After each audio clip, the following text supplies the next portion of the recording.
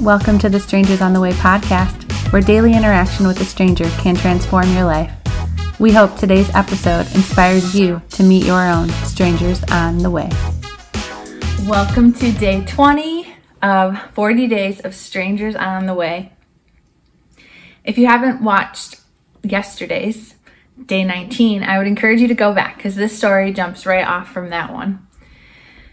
I'm excited to introduce you to Jacob, an honest car salesman. The Power of Presence, Part 2. Grief is in two parts. The first is loss. The second is remaking of life. Anne Royfie. On a cold winter night, a car slammed into me as I was turning into my apartment complex. Our cars were a bit messed up, but everyone was okay, and the accident turned into a beautiful encounter. And the story just kept getting better and better. The entire bumper of my car fell off, so once insurance went through, I took it to a body shop for repairs. After a few days, the insurance agency called to let me know that the damages were more than they anticipated, and my car was now a total loss. Bye-bye, sweet 2007 Honda Accord. I know it's just a car, but I felt like I was punched in the stomach. The accident wasn't my fault, yet my car was now completely gone. I drove that baby for nearly a decade, and it held so many memories. And now I suddenly needed to purchase a car. That part was probably the toughest part for me, because a new car automatically made me think of my dad. Before my dad passed away, he spent the majority of his life working as a used car salesman. I know car salesmen get a bad reputation, but this definitely had its perks, especially when I was buying a car. My dad knew all the questions to ask, and he always helped me find a really good deal.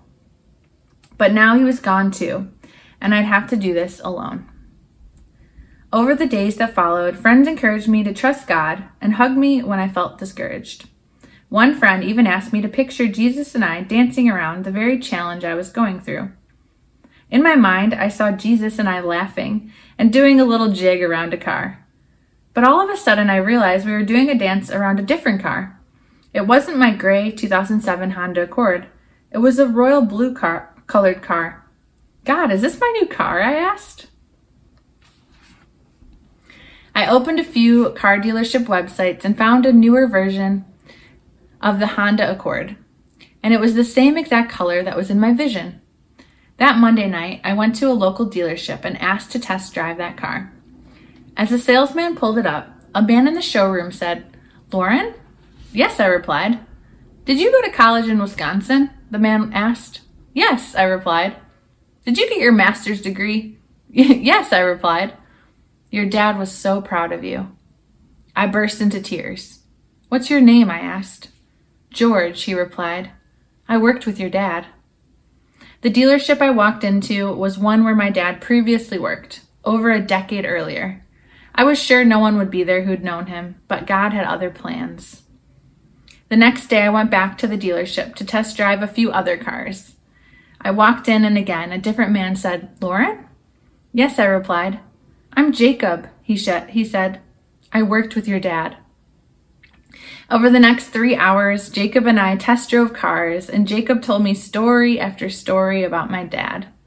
Some silly, some serious, some downright embarrassing, and even some stories I'd never heard. "Your dad had such a passion for this business," he said. "He taught me so much. I was so young and I learned so much from him."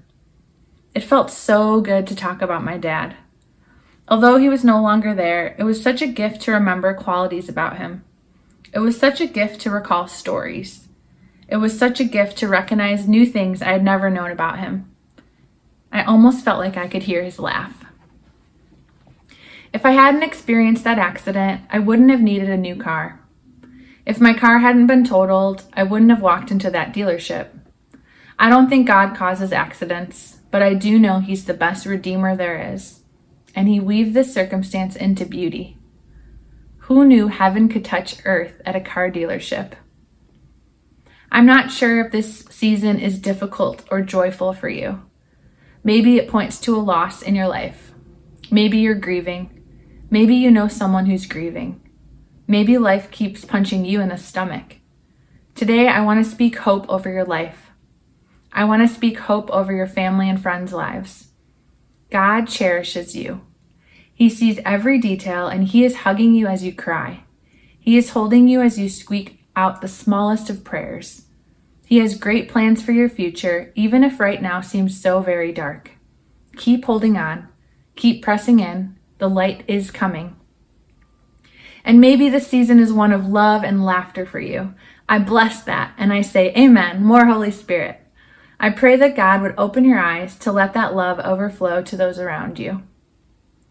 I pray you would recognize those who may be hurting this season and offer hope to them. Sometimes hope is as simple as letting them talk about their pain with you. I can't tell you how healing it was to simply remember and talk about my dad with someone else. I didn't even know I needed that. God will guide you as you interact with friends and strangers this season. He will love people through you, and you will make a difference. Before I knew it, I sat across the desk from Jacob and signed some paperwork. I was the owner of a new used car. It wasn't in my plans for sure, but I'm so glad I had the opportunity to meet George and Jacob.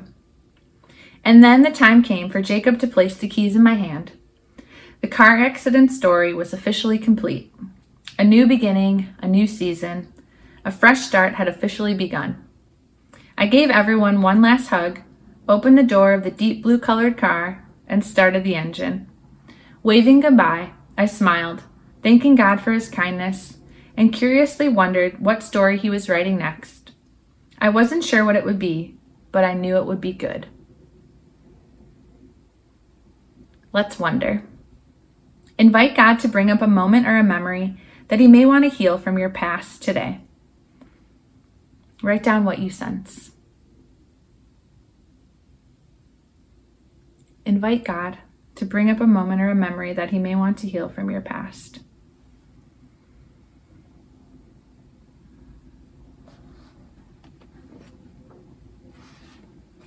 And then let's activate. Picture that memory in your mind. Invite Jesus to show you where He was in that moment. Visualize Him stepping in. Look at the kindness in His eyes. Look at the expression on His face. Sense His compassion. Stay connected and ask Him what He wants to tell you about that situation. Let Him comfort your heart, and then write about the experience.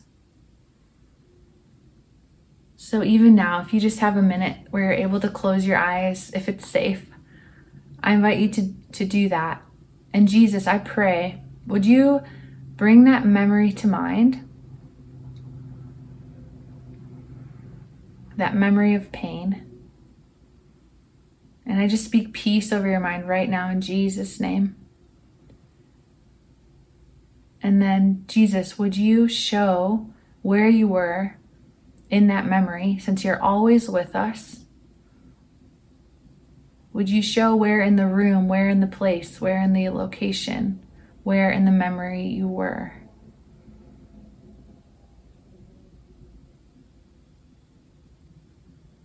Would you help the person listening connect to your eyes, to your gaze,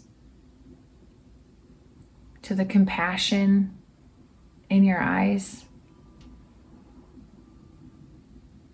Notice how Jesus is looking at you. Notice what He's doing.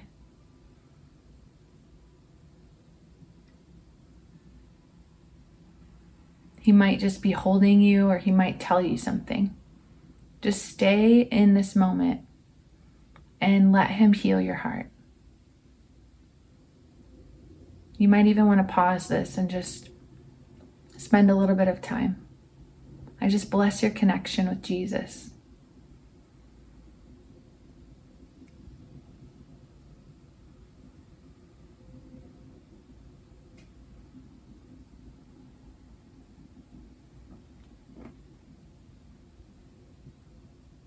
And then let's yield.